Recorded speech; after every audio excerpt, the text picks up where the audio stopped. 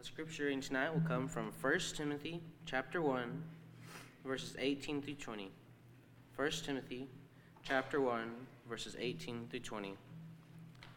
This charge I commit to you, son Timothy, according to the prophecies previously made concerning you, that by them you may wage good warfare, having faith and a good conscience, which some have rejected concerning the faith, have suffered shipwreck, of whom are Hymenaeus and Alexander, whom I delivered to Satan, that they may learn not to blaspheme.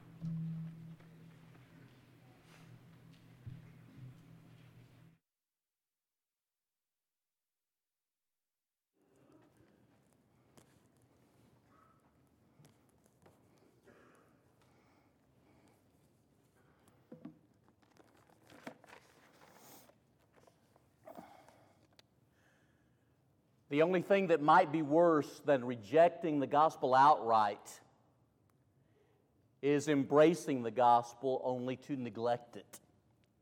How shall we escape if we neglect so great a salvation? Hebrews chapter 2, verses 3 and 4 ask. Peter would write, "It would be better not to have known the way of righteousness than having known it to have turned our back upon it." 2 Peter 2, 20 through 22. That passage would go on and liken the status of such an individual who knew the truth but turned their back on it to a dog returning to its vomit and to a pig that had been cleaned returning to the mud. Paul would say, "I discipline my body and bring it under subjection, lest after I preach to others, I myself should be disqualified." 1 Corinthians 9:27. And then through the Holy Spirit, he would say in 1 Corinthians 10, verse 12, "Let him who thinks he stands take heed, be careful, lest he fall." Just a few passages that speak of the possibility of a spiritual shipwreck. Turn in your Bibles, if you would, to 1 Timothy 1, 18 through 20. And what I'd like to do tonight is to look at 8 principles for avoiding a shipwrecked faith. 8 principles for avoiding a shipwrecked faith. And we'll let the text make the points for us. Number 1, avoiding a shipwrecked faith. Principle number 1. It involves following the orders of our King. If we would avoid a spiritual shipwreck, we need to learn how to follow the orders of our King. If you look at 1 Timothy 1:18, I gave this command. I gave this order. The idea is that of a military command that comes from the top. In this case, King Jesus himself. Revelation 19:16. 1 Timothy 6, verses 15 and 16.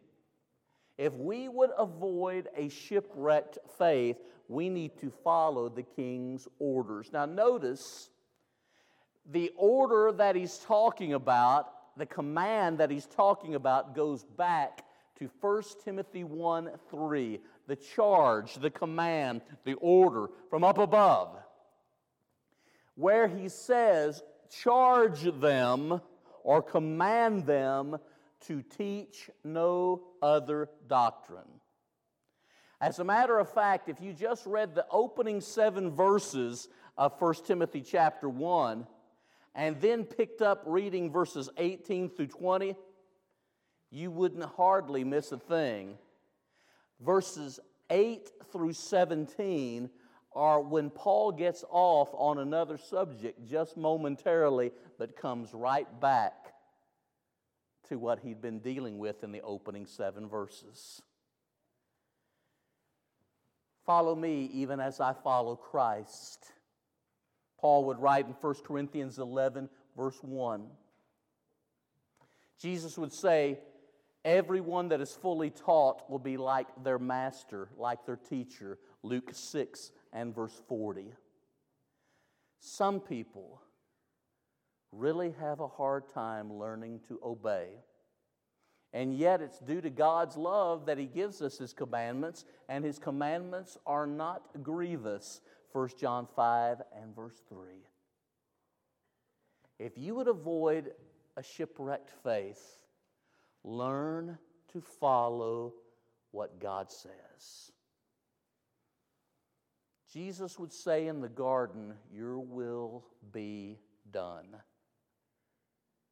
Matthew 26, 39 through 42. Is that what I really want?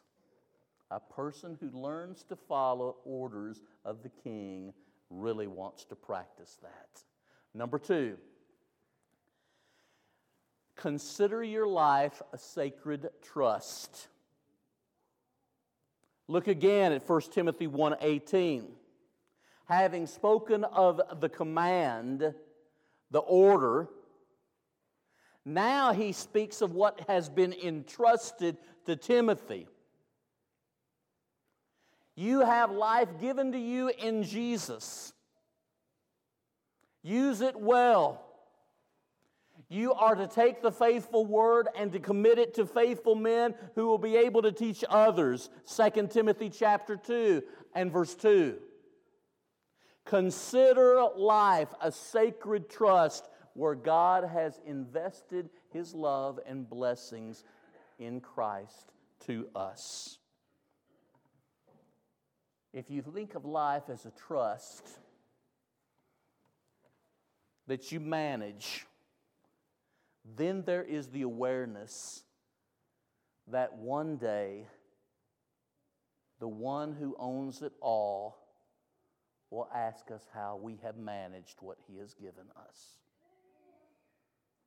That's a pretty practical point, isn't it? How will you account to God for what He's committed to our care? Especially spiritual life in Jesus. Keep looking at 1 Timothy 1, 18 through 20.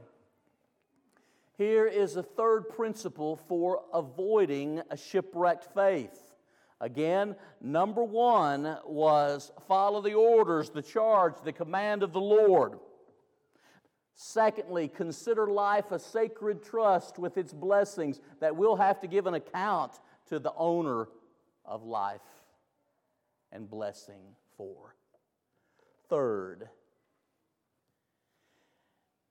build people. Build people by giving of yourself to them in the Spirit of Jesus. Build people by giving of yourself to them in the Spirit of Christ. Let me ask you this. When you're looking at 1 Timothy 1:18, how does he speak to Timothy? He calls him what? My son or my child. Undoubtedly, there is a great relationship there. Most Bible students believe that Timothy may well have been converted through Paul's preaching, but certainly there was a very close relationship that's warm, that's personal, and genuine. It is very crucial for us to give of ourselves in building up others in the Spirit of Jesus. That'll help us and others to avoid a shipwrecked faith. Jesus went about doing good, Acts 10 and verse 38. Give to others in the spirit of a giving Savior. It's been called the supreme beatitude. And it has to do with the Lord loving a cheerful giver. Acts 20 and verse 35. It seems to me that there needs to be genuine, personal, real relationships. where we look at each other as family, where we value each other. It's not cold, it's not corporate, and it's not impersonal. It's real and genuine and warm. By this shall all men know you are my disciples, Jesus said, by your love one for another. It would help avoid shipwreck, maybe our own spiritually, surely that of someone else, when we give of ourselves to build up others in the spirit in which Jesus gave himself. How like Jesus. Number 4, serve in a way that fits your gifts and personality. Serve in a way that fits your gifts and personality. Prophecy is to be tested, 1 Corinthians 14 and verse 29. And yet there was a sense in which prophecy had been made concerning Timothy. The Bible doesn't get into that a great deal, so neither will I. But 1 Timothy 4 and verse 14 refers to the incident. Here's what I will say. If we would avoid a shipwrecked faith, use your talents and personality in a way that fits you. I want to say a couple of things by way of caveat, by way of an extra here. The first one is this. I believe that God wires us in certain areas, that He gives us gifts and skills in certain areas in the church. I believe that. It's not miraculous, but in our spiritual DNA, some preachers seem like they are born that way. Others are made over time. Some people seem to be born song leaders. Some are made. Some seem to be born personal workers. Others are made. I think we can look at a number of areas in the church and talk about, is it a matter of environment or genetics, spiritually speaking? But when you are doing what you are wired to do and love to do, it's hard to get discouraged and down. Isn't that the truth? But if you're not doing something that you're really wired to do, it can be difficult. There's a second point. Probably all of us as Christians will at times have to do things that we are less personally equipped and gifted to do. Doesn't mean that we can't do it,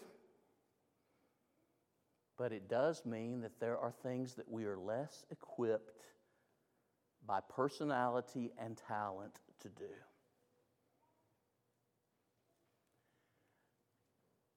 Here's what I want to add. You listening, Troy?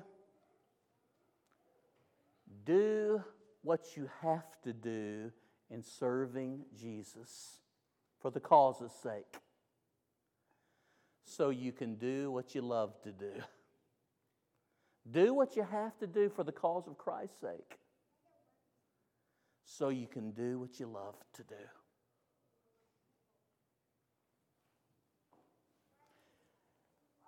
Serving in a way that fits your personality and skill set. While some of the people I know who preach would like to be elders, and I know a number of preachers that do a fine job shepherding God's people, never been my desire. I could see it as the perfect way to have a heart attack, just to tell you the truth, or stroke. And probably Lynn and Terry can understand what I'm saying there. But preaching is what revs me up. It's what lights my fire. That's what I'm passionate about. Do I want to encourage our elders and do I want to encourage godly leadership? Absolutely. But it's an area that I have little desire to pursue personally. It takes all kinds. And in the church, we understand that people have different personalities and gifts. Here's another area to consider. This is number 5. When you look at 1 Timothy 1, 18 through 20, it talks about wage the good warfare or fight the good fight. You would have fight the good fight of faith in 1 Timothy 6 and verse 12. You would have, I finished the course, I fought a good fight, I've kept the faith, 2 Timothy chapter 4, verses 6 through 9. It's not unusual at all for the Word of God to use military illustrations. And there is one right here. Fight the good fight. Wage the good warfare. Well, we don't have to say I'm in it to win it because Jesus has already won. And we are more than conquerors through Him, Romans 8, 37 through 39. However, we do not want any Christian to suffer a shipwrecked faith. So fighting a good fight and warring a good warfare may help others who are in the family of God not suffer a shipwrecked faith. Pretty important to think about. And as time has gone on, continuing the military illustration, it's a war, not merely one battle. It's a war, not just a skirmish. Isn't that the truth? Some people become Christians who never have an idea that the conflict continues until we exchange our armor for a robe of white. It's not just the occasional skirmish. There are battles, though we live in the knowledge that we, through Jesus, win the war. It's also a lot like a race. I think that when I really had become a Christian and wanted to preach and had gone to school to preach, I could hardly wait to get out of college because I wanted to be preaching. It really never occurred to me that the Lord had waited for several thousand years for me to come on the scene, and He'd done pretty well. And that after I'm gone, He'll probably do pretty well too. I wanted to think of Christianity as a 40-yard dash. And sometimes it is. But Christianity is really a marathon. More than the 40-yard dash, isn't it? So when you think about finishing well and not suffering from a shipwrecked faith, how to avoid a shipwrecked faith, consider that truth, that principle. Fight the good fight. And it's interesting how in fighting the good fight, you have a strategy. I can assure you that the devil does, 2 Corinthians 2:11, don't be ignorant of his devices, of his strategies, Ephesians 4:27 and 28. Well, what strategy do you have for avoiding a shipwreck spiritually? Number 6. Right out of the text, it continues. Keep faith and a good conscience. Keep faith and a good conscience. Those two go together. They must not be separated. Keep faith and a good conscience. Imagine a soldier throwing away his helmet, throwing away the breastplate, throwing away his sword. Imagine a sailor throwing away his compass, throwing away the rudder. It's heavy. It doesn't make sense. And that's precisely the point. Holding faith. I want you to mark that. Keeping faith in your Bible. There's two different ways it can be taken, and I believe in this instance both are meant. Keeping the faith. Keeping the body of truth that he had just referred to. In 1 Timothy 1 verse 3, charge them to teach no other doctrine. Doctrine matters. No matter what you may be hearing people say, doctrine matters to God because instruction matters to God. His teaching, His instruction matters. Continue with me. So it means the faith in this sense. The body of truth given to us by God Himself for our instruction. Contend earnestly for the faith once for all delivered. Jude verse 3. Paul spoke in Galatians 1:23 of now being persecuted for the faith that he had once sought to destroy. That was Galatians 1:23. Striving together for the faith of the gospel, Philippians 1:27. But keeping faith not only means keeping the instruction, the truth,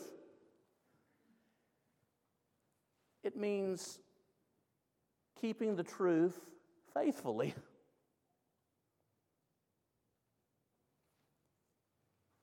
Can God depend on us to be faithful to His Word? So in one sense, it's used, the faith, keeping the faith. In the other sense, it's used, keeping faithful and loyal and trustworthy to God.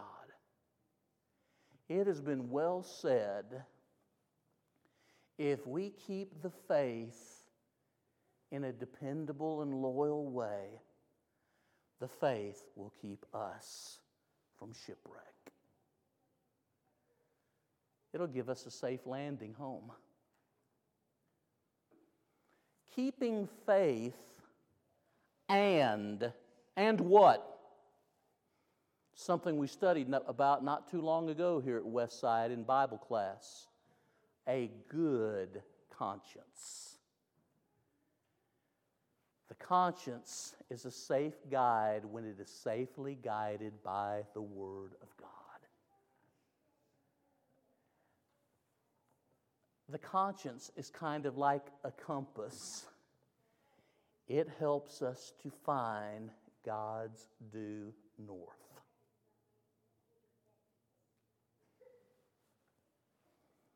Keeping faith and a good conscience. You know, it's possible to have a good conscience and to live sincerely and yet to be sincerely wrong. Acts 23 and verse 1. Acts 24 and verse 16. Paul did a number of things he thought was right by way of conscience, but he was wrong. That's the importance of a properly educated conscience for us to think about. If that could happen to somebody like Paul, it might happen to you and me too. The Bible talks of people having their consciences seared. 1 Timothy 4 and verse 2. If I want to avoid a shipwrecked faith, I will keep faith and a good conscience. A person can have a good conscience without being a faithful Christian, but a person cannot be a faithful Christian without having a good conscience.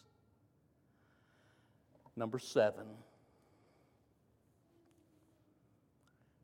Know there will be casualties.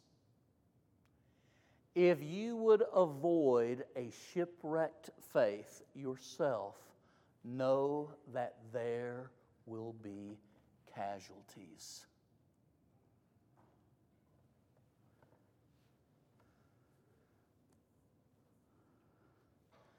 I would rather die than become unfaithful to my God.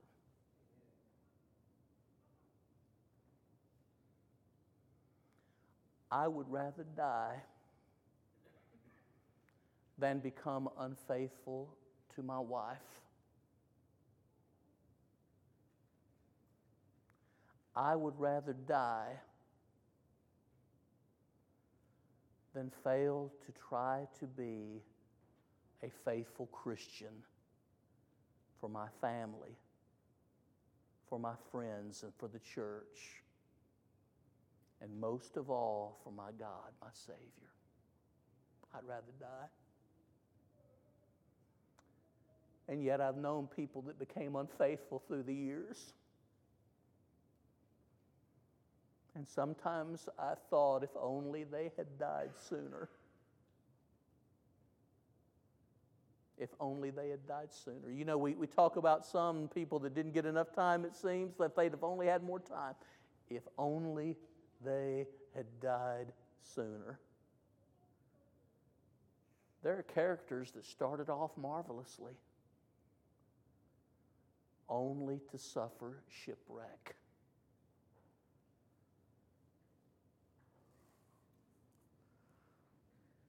No, there will be casualties. And notice what the text says.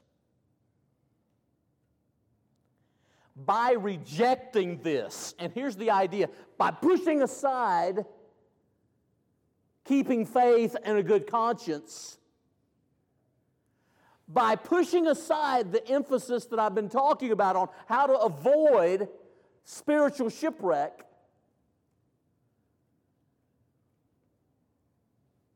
it involves casting aside, pushing away.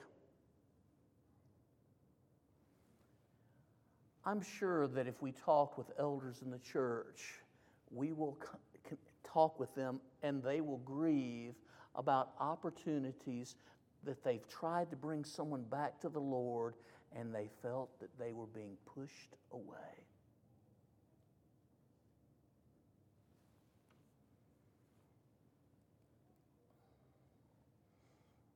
They're not rejecting godly shepherds. They're rejecting the good shepherd, Jesus.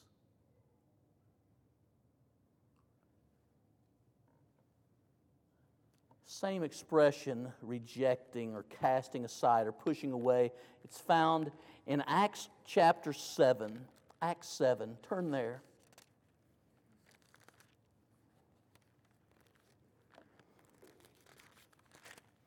Acts 7.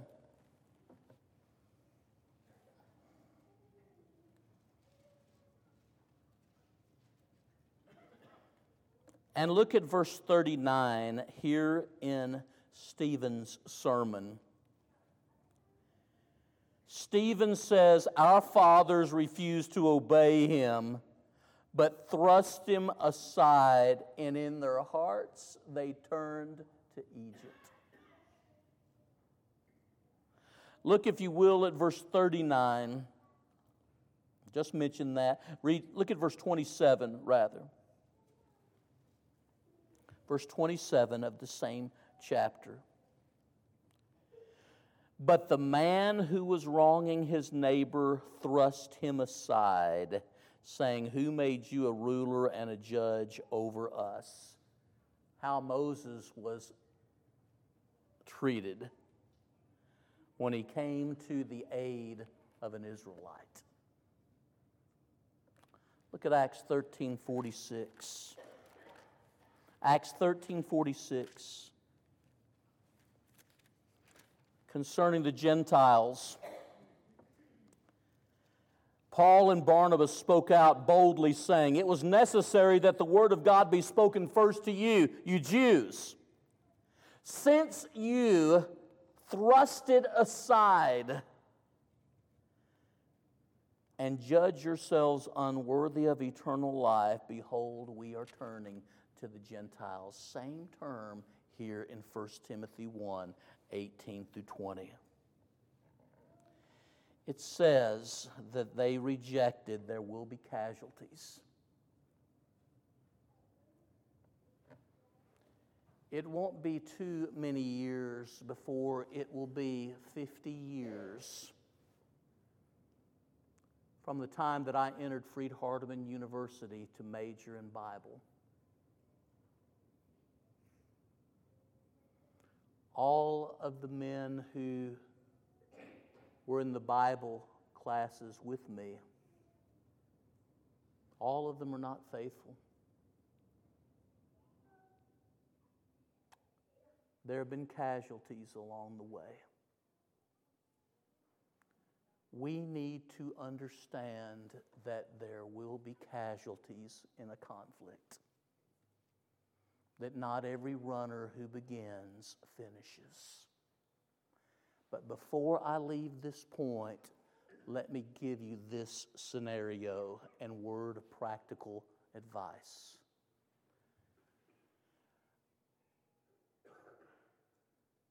Think and pray often, even if blank leaves the faith,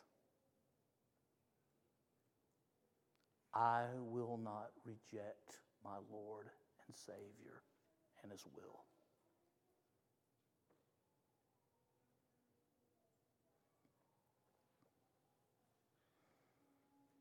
Even if I reject my Lord, I hope that my wife and children and grandchildren will not. Michaela, even if your dad rejects the Lord, not y'all. He's a fine man, known him a long time. He loves Jesus, he loves the Lord, he loves people. But think about who it would be really hard to swallow if they became a casualty and say, I will not fail my Lord, because He doesn't fail us. Number 8. He goes on to mention Hymenaeus and Alexander and how they have rejected faith, keeping the faith, and a good conscience. I think it's interesting that while the Bible does not mention names of those who departed often, the Bible does mention names on occasion. And it's one thing to say, well, we need to uphold the principle but not have to mention people. Well, there are times we mention people because we do uphold the principle. And Hymenaeus and Alexander will forever be known as individuals who thrust the faith and good conscience aside from them, who threw away their faith and good conscience, and who were guilty of speaking against God and His will. Now, it's one thing to think that, but I want you to think about this too. These brothers were obviously well-known brothers, and may even have been leaders in the church. It's something to think about. Number 8. Avoiding a shipwrecked faith involves difficult and unpleasant task at times. Avoiding a shipwrecked faith personally involves doing some difficult and unpleasant task at times. In this case, it involved Paul as a preacher of the gospel and an apostle of Jesus, mentioning them, Hymenaeus and Alexander, by name and something of what they did. And then the unpleasant and somewhat difficult task of delivering them to Satan. And to put it mildly, they were already with Satan. And what Paul is saying is, we will let you have the direction that you want as the church. Church discipline was practiced. See 1 Corinthians chapter 5, 1 through 13, 2 Thessalonians chapter 3, verses 14 and 15 especially. Think about Matthew 18, verses 15 through 18. And all of these passages shed light. I delivered them to Satan because they were out of fellowship with God, that they might be taught not to blaspheme.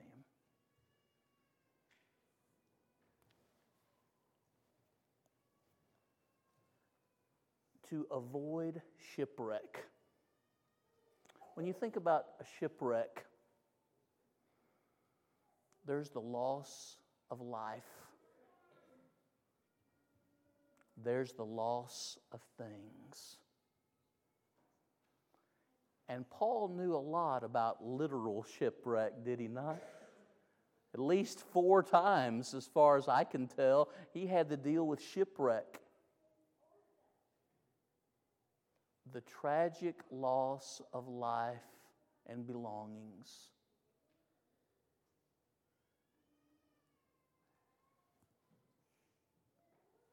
Because the ship capsized or hit the rocks. We still use terms like that. My faith's on the rocks. We're really going through a stormy time. I am so glad that the Bible says much about how to avoid a spiritual shipwreck. Please pray with me.